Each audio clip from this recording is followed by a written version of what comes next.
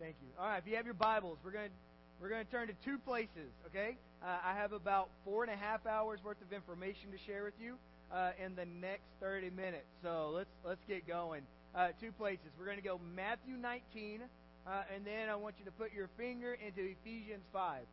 If you're trying to go left to right, you'll find Matthew 19 first, then keep going right, then you'll find Ephesians 5.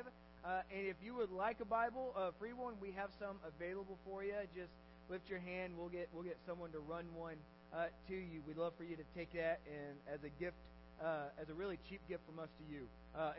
But it means a lot. So we're in this section of Matthew as we've been trying to travel through the Gospel of Matthew, verse by verse. And in this section, one of the things we've noted is that there are some rather difficult choices Jesus kind of forces us to make. Not that difficult choices in the sense that they're the wrong choices, but difficult choices in the sense that there are things you would rather do that are not these things. And what he does is he forces us to come into this realization of really acknowledging, how do I want to live life? Do I want to continue to do things according to my own way of thinking?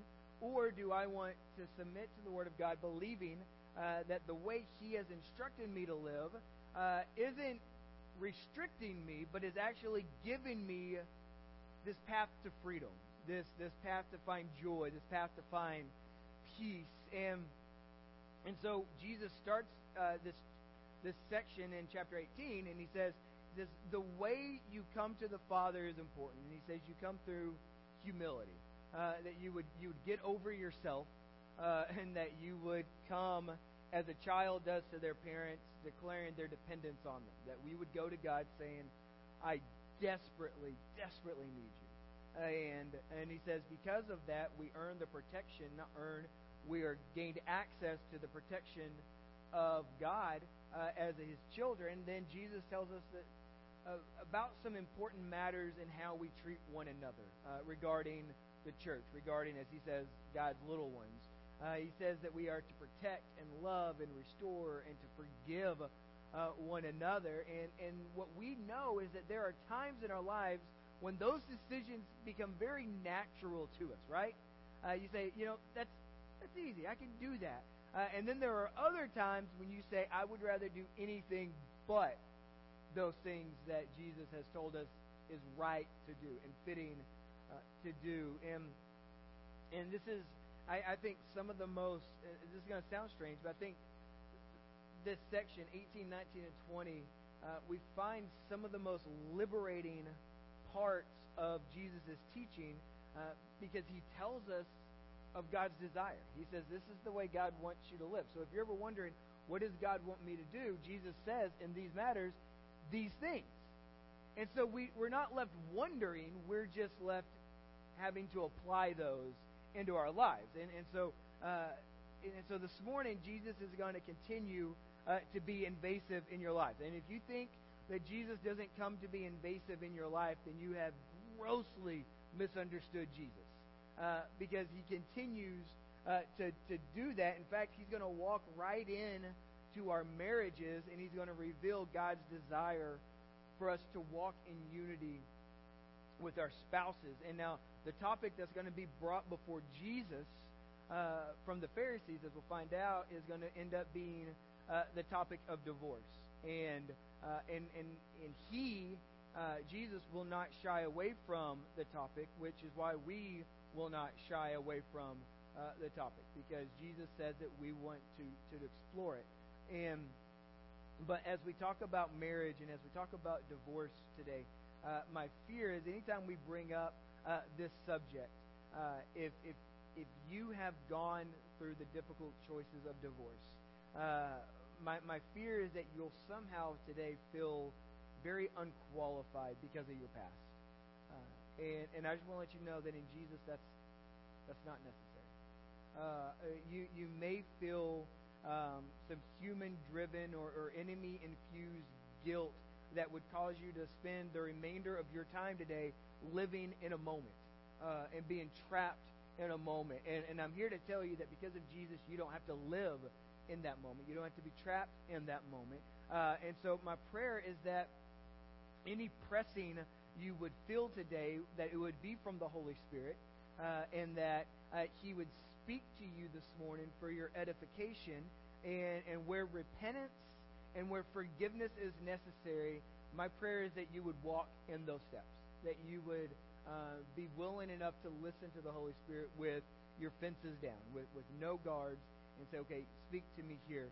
Because as we're going to see, the Pharisees want to have a conversation about divorce. Jesus wants to have a conversation about marriage. Okay? So that's kind of where we go. And I'm going to pray. And if any of you want to chicken out and leave, you're welcome to do so. I'll keep one eye open so I can call you during the week. So let's pray. Father, we come to you and we just, in this moment, we submit to your word. And we pray that as you walk us through your instructions and your insights, that we would do so with this longing to please you, because you have bestowed upon us so much love and so much mercy. We pray that we would respond today through the power of your word in ways that creates an offering unto you that is pleasing. We love you. In Jesus' name we pray. And everyone said, amen. All right, so here's what we're going to do. We're going to walk through part of Matthew 19, and then it's going to connect us to Ephesians 5. And so let's just start reading, because there's not a ton of commentary that needs to happen. So now, okay, so Jesus has just been talking to us about how to treat one another in the church, and now a scene is about to change. Okay, so now when Jesus had finished saying these things, he went away from Galilee, and he entered the region of Judea beyond the Jordan. Okay, so if you've tracked with your map, I know some of you like to draw them. No, I'm joking. So he went from this place to that place to that place. And large crowds followed him, and he healed them there. Verse 3, and Pharisees came to him, and we can circle these next two words, and tested him by asking, is it lawful to divorce one's wife for any cause? And he, being Jesus, said, have you not read that he who created them from the beginning made them male and female, and said, therefore, a man shall leave his father and his mother, and hold fast to his wife. Husbands, that's for you. You can say, wife, I'd like to hold fast to you. It's biblical. Nobody thought that was funny, because it's very practical. And the two shall become one flesh. Verse 6, so they are no longer two, but one. And then we find this very familiar set of words that we hear at weddings all the time, right? What therefore God has joined together, let not man separate.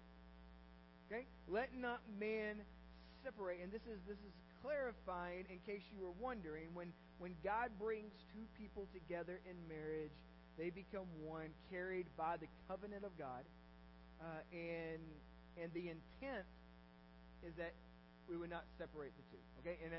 And you're like, boy, that's deep thought about marriage, right? And so let's continue. Verse 7. They said to him, okay? So the Pharisees said, can we divorce for any reason? Jesus says, hey, don't you remember? God put this together. He doesn't want you to separate it. And they said to him in verse 7, why then did Moses command one to give a certificate of divorce and to send her away? In verse 8, Jesus says to them, because of your, and circle these words, hardness of heart, Moses allowed you to divorce your wives, but from the beginning, it was not so. From the beginning, it was not so. And I say to you, whoever divorces his wife except for sexual immorality and marries another commits adultery. And so you say, well, Bag, is that really it? Is that really what you think?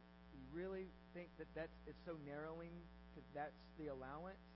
And my answer to you is yes. And you say, well, I don't know if I like that. And I say, well, I didn't write it. Jesus did. Okay? Actually, God wrote it. Jesus is just reminding us of it. And I think verse 8 is powerful, and it's telling about God's desire for marriage, because the original design doesn't have divorce in mind. But he says that the hardness of the human heart brought divorce into the most intimate relationships that we have with another human. And this continues to be the most tragic form of our relationships. Jesus gives us this qualifier as an exception, not that we were trying to find a loophole, not that he's trying to give us a loophole, but to reveal the intimacy that God has in mind for our marriages. In verse 10, the disciples said to him, so now the disciples decide to have a conversation with Jesus, and it's comical to me. The disciples said to Jesus, if such is the case of a man with his wife, it is not better to marry. But Jesus said to them, not everyone can receive this saying, but only those to whom it's given, for there are eunuchs who have been so from birth, and there are eunuchs who have been made eunuchs by men. There are eunuchs who have made themselves eunuchs for the sake of the kingdom of heaven. And if you don't know what a eunuch is, this just got uncomfortable. It's a castrated man, okay? And so, you're like, that's good information for me to know tomorrow when I go to work. So he says this. He says, let the one who is able to receive this, receive it. And this is what I think is funny. Because Jesus has declared to the Pharisees, as they were trying to test him, what is God's purpose for marriage? And Jesus says some things, and the disciples say, it's just better that we not get married at all. And Jesus says, yep. And just leaves it. But he says, he goes, I know that doesn't work for everybody. Because God's pursuit is for your holiness and your purity. So, there are some that it is the case to remain sexually pure, you get married. And so, the question of divorce in the church is really it's pretty simple. And we're gonna experience a moment here in Ephesians 5 where you're like where you want to build up some walls, and I think we can all agree that divorce is not the end goal of the relationship. That no one thinks fondly of the day of divorce while they're standing at the altar of the wedding. Okay, when they make vows, our hearts are truly committed to one another. And so I don't think it's helpful to spend the remaining part of our time this morning circling this one thought, that divorce breaks the heart of God. Okay, because it does. Okay, we don't have to circle that thought very much longer because we know it's very simply and clearly stated in the Word. And so, but what I want us to do is realize that if we're honest with the question of divorce, especially when it comes to the church, any complaints we have about what God says about divorce tends to deal with our own justification for our own actions. Okay, so that's kind of where we're going to leave that. For Jesus is pretty plain about that desire. So, but I'm trapped this week on verse 8. Okay, because what has Jesus said to them? He says, it wasn't like this in the beginning. Moses gave you this allowance because of the hardness of your heart, but it wasn't like that in the beginning. And so now our question on the table is, what was it supposed to be like in the beginning? And this is where we're going to end up in Ephesians chapter 5. And as we do that, we need to make an assumption. Okay? And I love making assumptions when I have the microphone because we get to assume that I'm right. Okay? Now, if you would like to argue that fact, go find your own mic and convince Corbett to let you in on this conversation. Okay? So we're going to make this, which he won't do, right? No? He's like, well, maybe. But we need to make this general assumption regarding marriage in general. Okay? Now, we are in church, and I am speaking primarily to Christians, and so I think this won't come as a shock. But marriages, this is our assumption, that marriages are healthier and marriages are glorifying to God when both the husband and the wife are passionately pursuing their relationship with God, both in unity and individual. Okay? Most of the time, When marriages break or are in conflict in the Christian church, it's because one of the two partners have abandoned this pursuit. That's the way it works. So we are most healthy, we are most glorifying to God when both the husband and the wife are passionately pursuing God. That a gospel-centered marriage begins with gospel-centered people. And so let us understand where our hearts are in regards to adoring Christ, where our hearts are in regards to loving God. It has this deep connection in the health of our marriages. It is true. And the effects of the gospel are greatly expressed in the book of Ephesians. And it's one of my favorite letters in the New Testament, because what Paul does is he's speaking to the believers in Ephesus, and he looks at them and he says this. He goes, since Jesus has come into your life, and since He has changed everything, because that's what Jesus does. He takes what is broken and He makes it healed. He takes what is dead and He brings it back to life. And so Paul is writing this letter to the church, and he says, since Jesus changes everything in your life for your better, he says that you need to realize this effect is great, that you are no longer your own. You are no longer who you used to be. Rather, you are now redeemed. You are now restored. You are now being transformed into something greater. And chapter 5, when it comes to marriage, brings us some of the most specific roles. In fact, there's really just one role per person. So it's not this exhaustive approach to marriage, but it brings some very specific roles regarding husbands and wives. And we're going to get there. But I want us to make a pit stop at verse 1. I believe it sets the context for these roles. So if I just came in and I said, wives, biblically, you are told to submit. And I say, husbands, biblically, you are told to sacrifice. Some of us would be like, I don't know if I like that idea. And I'm like, well, I didn't write it. Again, I'm just telling you what was said. But the context in verse 1, I believe, is so very helpful. Because he says this. Paul starts, therefore. Okay? So circle that word, therefore. Because it tells us something. And what does it tell us? That there was something said before. So based on what we've been discussing these past 4 chapters, okay? And we don't have time to go there, but it's significant. It says, therefore, so something's about to change or be built on based on this previous statement. Therefore, be imitators of God. You're like, oh, simple. All right, good. Got it.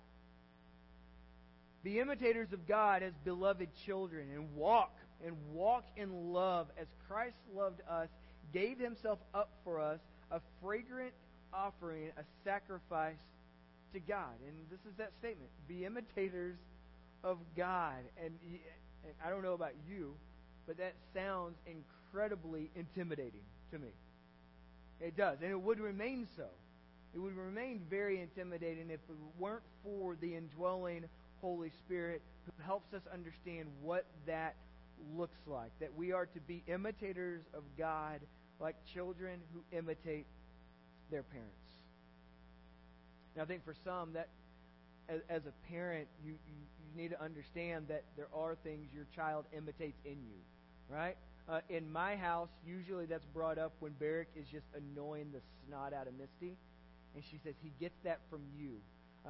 And rarely is there anything like really good. Like Barrick made all A's all year long, all E's in conduct. And she never looks at me and says, he gets that from you. Right? No, never. But for this case, if it's annoying and she wants to punch her son in the face, my fault somehow. Raise your children up in the way of the Lord, and they will not depart from the path of annoyance. And so we are to be imitators of God like children who imitate their parents. And now here's what you need to know about imitating God. Is that the best way to imitate someone is by spending time with them.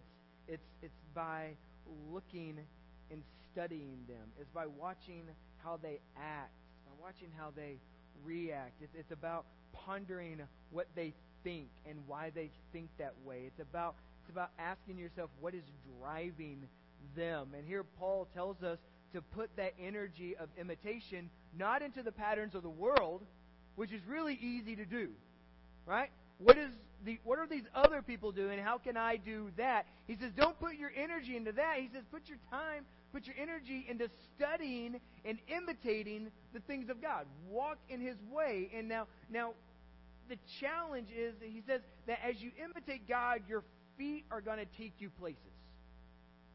And so as you walk, there's a manner that He wants you to walk in. And so he says in verse 2, he says, and walk in, what's the word? Love. Okay? But what happens at the end of that statement? Is there a period there? Okay, and that's good news for you and me.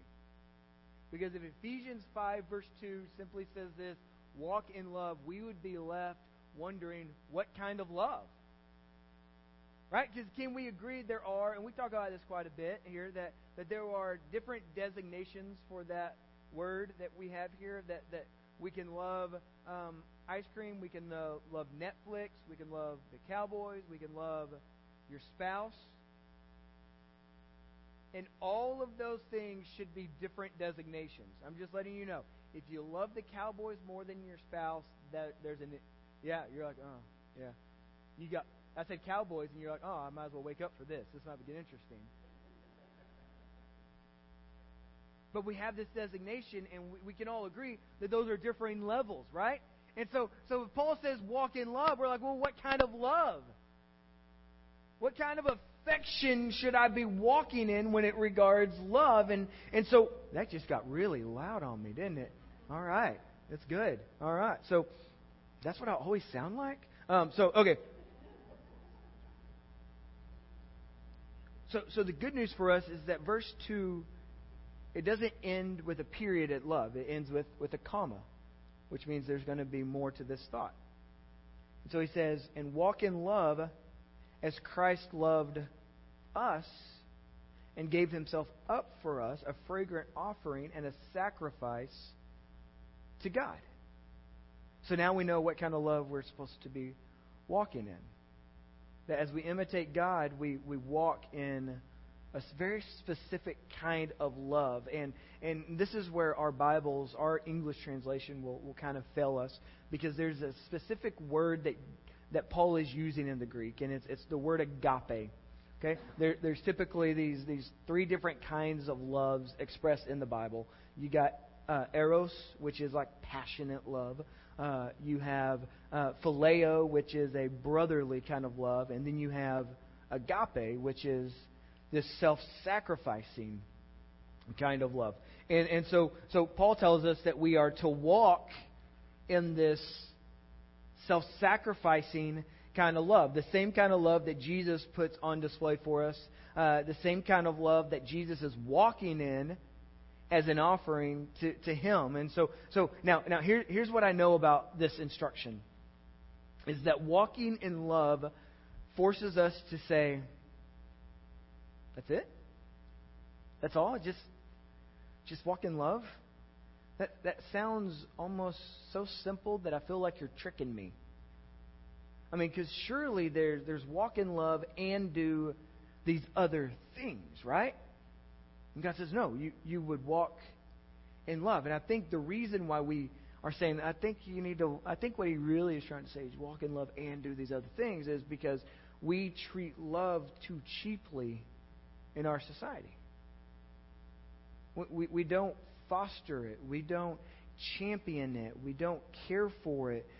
Too often, love becomes this currency that we use. We spend it or we save it at our discretion. And then we're talking about marriage today, so let's just keep your thoughts in that little box. Right? Have you, and don't raise your hand on this, okay, because this would be embarrassing if you were the only one that did it. Have you ever chose to save your love because you didn't believe they deserved it in that moment? Have you ever used that kind of love as a weapon? No? Yeah, that's why I said don't raise your hand, because you might be the only one. And this is what I love is that for the believer, it's no longer an option. It isn't. He says you're not allowed to do that. If you're wondering, do I not do a loving thing here? Jesus says that's never the option. You never withhold it. Because their self-sacrificing kind of love that Jesus has put on display didn't come with this idea of like, I don't want to do that today. Never once. You walk in love because you have followed the path of God's love. We've been shown love by God through Christ. Now we imitate God by displaying His love. 2 Corinthians chapter 4. You don't have to turn there. I'll just read it to you. Chapter 5 says this. For the love of Christ controls us. The NIV, I don't know if it's the new NIV, the old NIV, when I learned the verse, says that the love of Christ compels us. That we can't do anything but do this. It says the love of Christ controls us because we have concluded this, that one has died for all, that Jesus has died for all, therefore all have died. We have died in Jesus' death. And He died for all, that those who live might no longer live for, this is where our toes get stepped on, no longer live for themselves, but for Him who for their sake died and was raised. He says that your life in Christ has become about Christ, not you. And this continues to remain at play for about 20 verses, especially in 20 verses, and when we're talking about the roles of husbands and wives. And in the meanwhile, Paul, to help us understand the context, he continues. So what's the argument? He says you need to imitate God by walking in love. What kind of love? The love that Jesus has modeled for us. And then he will say these things in verses 3 through 14 in Ephesians 5. He'll say, walk in the light, not in the darkness. And you're like, well, that sounds really simple. Just don't do things where I want to hide my actions from people. Okay? If you're wondering, is what I'm doing right now good or sinful? Do you want other people to see that? And you say no, then typically that's a sinful activity.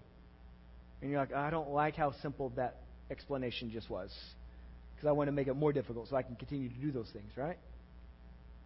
In verses 15 through 17, he tells us to walk wisely because there's a specific time that we're living in. In verses 18 through 19, he'll tell us to allow the Holy Spirit to create unity in us. And then he'll lead us to verse 20, where we're instructed to simply do this: giving thanks always and in everything to God the Father in the name of our Lord Jesus Christ. That we would give thanks to God always because of Jesus.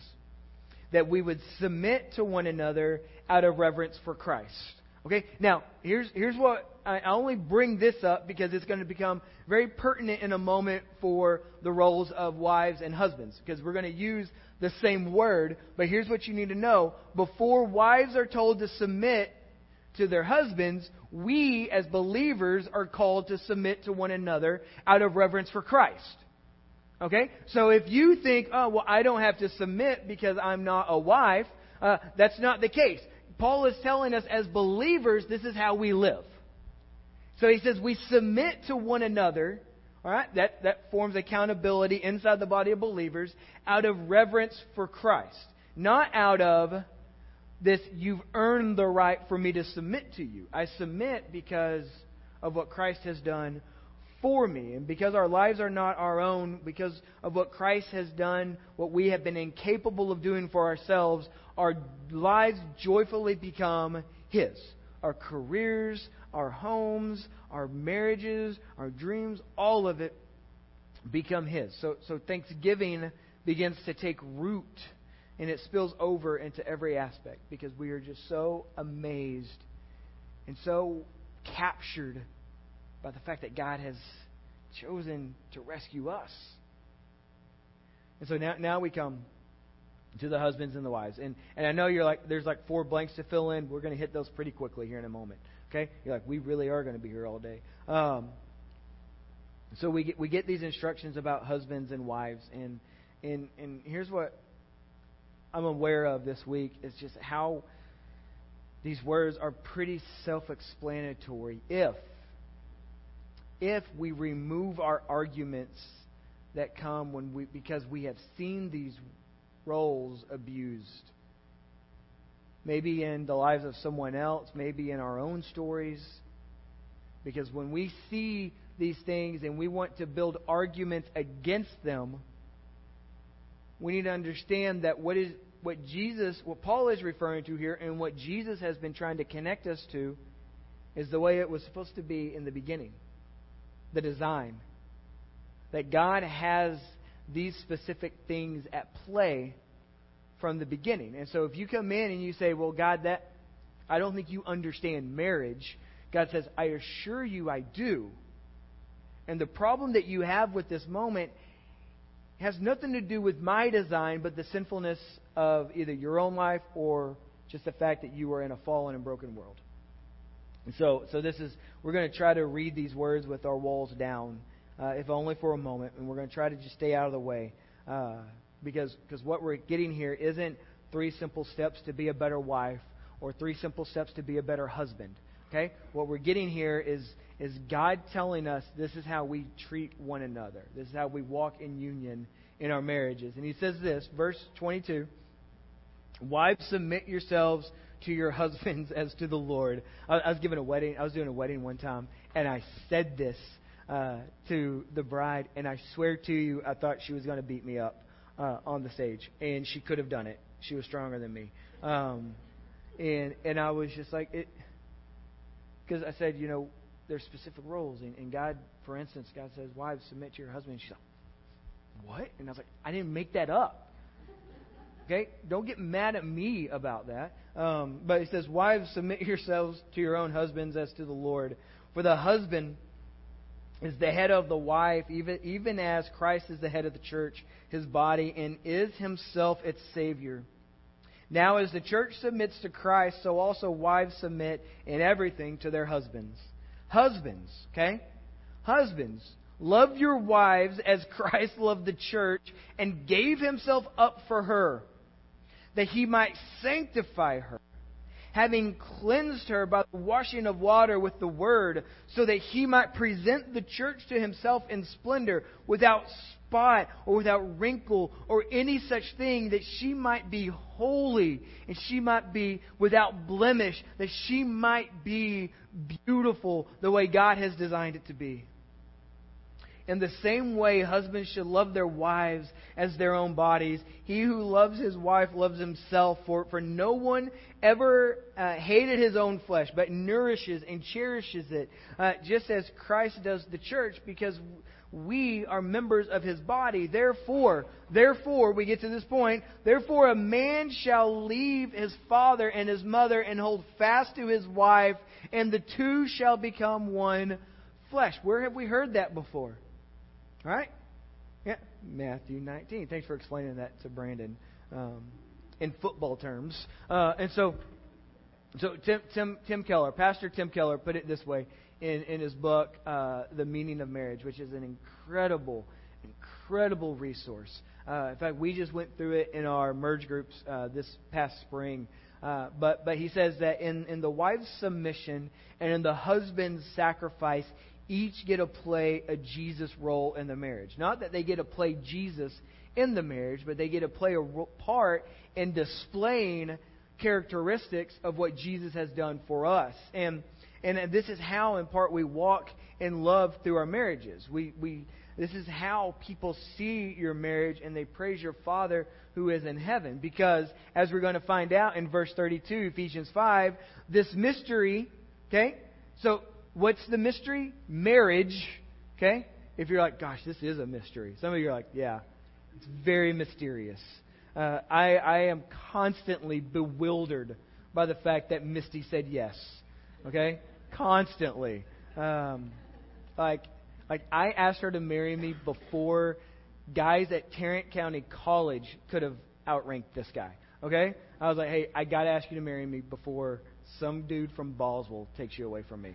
All right? So he says this mystery, it's profound. And he says, I'm saying that your marriage is bigger than you. I'm saying your marriage is this beautiful picture of Christ and the church. So he says, however, let each one of you love his wife as himself, and let the wife see she respects her husband. John Piper said it this way one time. He says, marriage is about holiness before it's about happiness. And the reason it's about holiness before happiness is because happiness is very fleeting. Right? I can be incredibly happy in one moment, and I can be utterly devastated in the next. But he says, and if that's the way your marriage goes, man, you're going to struggle. And I think anytime we want to hijack marriage for our own purposes, we open the door for some very dangerous things to walk in. For instance, I'm just not happy. Your marriage is about the gospel before it's about how you feel, or before it's about what the two of you are building. That it's a picture for all to see how Christ treats the church. And He never forsakes the church. He never betrays the church. He always loves. He always protects. His love for the church always perseveres. You can just spend some time in 1 Corinthians 13. You can see, how does Christ love the church? It's in those designations. That He is always patient. He is always kind. He is always gentle. So let me give you 4 things. And the question on the table is this: how do I walk in love with my spouse? If Jesus changes everything, how does He have an effect in my marriage? And these aren't 4 simple steps, by the way. These are just 4 thoughts to ponder. Number 1, that you would love Christ more than you love your spouse. You would love Christ more than you love your spouse. The lie of our world, okay? And either it's the lie of just human mankind or it's the lie of the enemy, is to convince us that your spouse should complete you more than anyone else. Okay? And let's just avoid any Jerry Maguire reference into that. Okay? All right? Just avoid it. Because it's just a complete and utter falsity that your spouse would complete you. Because if your expectation is that your spouse complete you, I promise you this, it will take very little time for them to crumble under the weight of your expectations. Okay? It will. It will take no time at all. And I think it's even quicker if you're the wife. Because your husbands are idiots, just like I am. Okay? If you expect your spouse to complete you, they will fail you very quickly. And so the pursuit is that your love for Christ is the only way you can love your spouse well. It's the only way you can love your spouse in a healthy way, that you would love them. And you want to talk, I thank God Misty loves Jesus more than she loves me. Because that binds us together in unity. That does. Longing to honor Christ with our lives will help us become a husband worth following, will help us become wives worth pursuing. Okay, number 2. And this one is probably the hardest. I put this in 2 so I didn't have to end with it. That I love my spouse by not trying to keep things even. Rather, I want to remember how God has cared for me in Christ and respond extravagantly.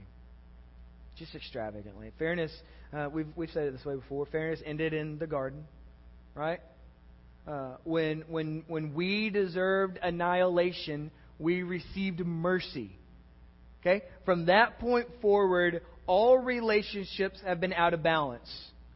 Okay? Our desire as adults is very similar to our desire as kids.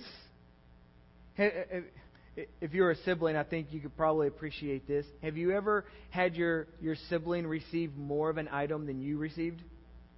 That it was never cut right down the middle? Like, wait, they got more. They got more than I did. Right?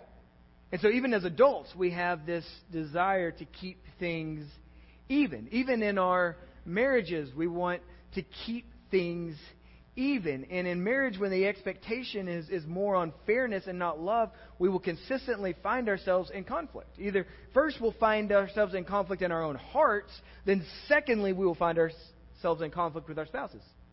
Well, that's not fair. I had to do more than you did. That's not fair. I'm pulling more weight than you are.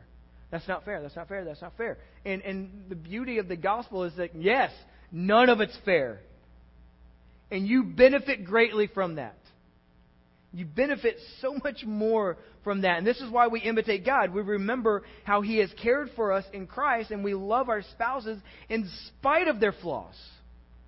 We love our spouses in this self-sacrificing kind of love in spite of their inability to meet or exceed our expectations, rather those expectations be expressed or unexpressed. Right? Even in those moments when you're like, yeah, I expected you to read my mind. And He's like, I don't know what you're thinking. Can't do that. And I think it's that we talked about this last week in the parable of the unforgiving servant. And it's this guy who owes a debt to a person, to a king, that would take a lifetime or more than for him to pay back. And the king shows mercy instead of sending him to the dungeon. And the guy's walking down the street and he sees a guy and he says, hey, you owe me a couple of $100. And he grabs him by the throat, throws him in prison and says, hey, you need to pay me back. And the king comes in and says, whoa. How in the world did you forget what I forgave you? How in the world can you treat him after you've been relieved of such an enormous debt? And we read those words, and I think I should have said it this way last week. But we read those words, and we want to approach it from this human standard of how many times should I forgive? And now I know I'm forced to forgive. God tells me to forgive because He tells me this parable. I have to forgive you now. And when we approach marriage in that way, well, God tells me I have to love my spouse. So now I'm going to have to love my spouse. And it becomes this responsibility. You've completely missed the boat. Because the parable of the unforgiving servant is this constant reminder that God has forgiven you a debt that you could not afford.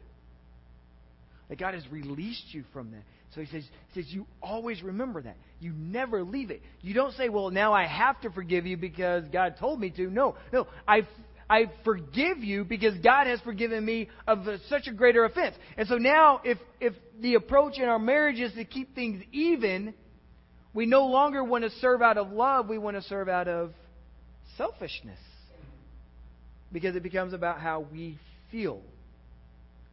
And so we try to avoid that, not by saying, well, God says I have to love you.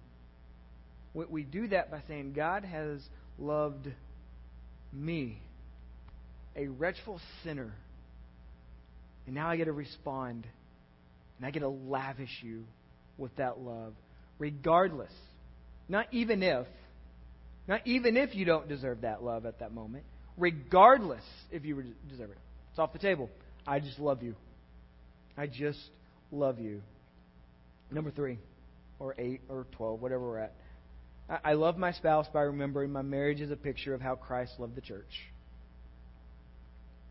That your marriage, if you want to honor God with your marriage, you remember it's a picture of the gospel. And the gospel is good news for all to see. So how you handle conflict in your marriage, which, by the way, that's part of it. Okay? I'm not saying if wives, if you would just merely submit, and husbands, you would merely sacrifice, you will no longer have any issues in your marriage. I'm not saying that. But how you handle conflict becomes noticed. How you treat one another, how you speak to one another, how you guard one another. Am I a proponent for guardrails in marriages? Absolutely. But it's not. So certain things that we've done in our marriage that I think is helpful is like, for instance, I don't hang out with women by myself. If you called and said, hey, I want to hang out with you, no. Hey, I need to meet with you. Well, we can, but my wife will be there. Misty has access to my phone. She has access to my search history. We have open conversations. I don't get in cars with women that aren't my wife or I'm related to, like my sister or my mother. And I don't want to ride with really any of them anyways. I'm joking. I love some of those other people.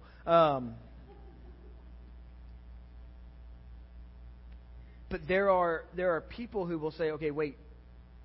So you have these guidelines. You have these boundaries, I should say. And they will think it's restricting. They will think, well, she should just trust you. And she does. I spend every day trying to earn her trust and to protect her trust in me, because I want her to believe in me as her husband. I want her to feel safe around me before she can have to trust anything that I do. And so we have these boundaries not to keep me restricted and not to give her more oversight. We have these boundaries because my desire is to honor her. It's to honor her as a husband worth following. I lay down these, what people would consider freedoms. I'm like, that's not a freedom for me. It's not a boundary. I don't feel like I'm being kept from doing anything. I think it's just a way of honoring one another, because she, by the way, has the same kind of boundaries in our marriage, because her desire is to honor me as her husband. And so, but none of it has to do with how we feel. It has to do with we long for our marriages to mean something more than just the story of the two of us. We want Christ to be magnified in how we treat one another, and how you guys see the way we treat each other, and how a dying and dark and hopeless world would see a marriage that actually works beyond my bewilderment. And so, lastly, number 4, we can start wrapping this up. That I love my spouse, okay? You want to talk about a simple instruction. I will love my spouse by constantly asking this one question, okay? This one question. What is the most loving thing I can do in this situation? And you're like, oh, that sounds like it needs to be more complicated. Because if it's more complicated, I don't have to do it. Right? What is the most loving thing I can do in this situation? And we get this from this verse in 1 Corinthians 16. Actually, we get this from a lot of places. Specifically this morning from 1 Corinthians 16:14, where Paul is giving us these instructions, and he gets to this thought, and it's almost like an afterthought. He says, and do everything in love. So as a believer, you would do everything in love. Now, with that instruction, do you believe that applies to your marriage? Somebody like, I don't know. Is this a trick question? No, it does. It doesn't say do everything in love with the exception of your marriage. Because can't we agree that some of the worst things we've ever said in our entire lives have been directed at a person who we hope would love us unconditionally? Right? No, just me? Okay. I'll just live in those regrets. Then imagine what your marriage would look like if in the midst of conflict you ask yourself, how can I lash out in love? What is the most loving thing I can do? Some of you fought on your way up here this morning, and this is very applicable. What's the most loving thing I can do right now? Is getting even the most loving thing I can do right now? No. Is winning this argument the most loving thing I can do right now? Most of the time, not. How can I respond to him? How can I respond to her in this moment that connects our hearts to the gospel of Jesus Christ? And you know what that forces us to do? To breathe, to take a moment, and to settle our hearts, to refine what is stirring in there. Because all of those words, all of those things that you've regretted that you've said to your spouse have been created right in here. So come in. You say, how do I have a God-glorifying marriage? one of the ways is that you speak words of love over them. You're like, well, that sounds flowery. I don't think that's good. No, it is. Husbands, you are a strong tower for your wife when you love her with the love of Christ. Something in her gets lit up when you lead your family the way you were supposed to lead your family. Beauty is seen in your spouse when you love her the way Christ has loved the church. Wives, your husband becomes strong when you are partnering with them in this adventure. When you say, I know we don't have all of the answers, but I'm with you. Lead this family. We would do that well. I love you guys. Our desire this week is to love God by please stand with me. We want to give you some time. I'm sorry I went super long today. It's just so much information. So much information. We'll cut it short next week, I'm sure. They won't remember I said that, right? So, if you need prayer this morning, we want to pray with you. Mark and Troy and Michelle and Jessica, they'll be up here. They want to pray with you. Maybe you need to spend some time with your spouse in prayer with someone. I trust any of those people. Trust any of those people to walk with you. Maybe you need to ask Jesus into your life. Any of those people would love to do that. We would love to celebrate with you. Let's pray. Father, we thank you this morning because of your word and because of your heart for us. We pray that we would have marriages that honor you. We pray that we would be a people who honor you. We thank you. It's in Jesus' name we pray. Amen.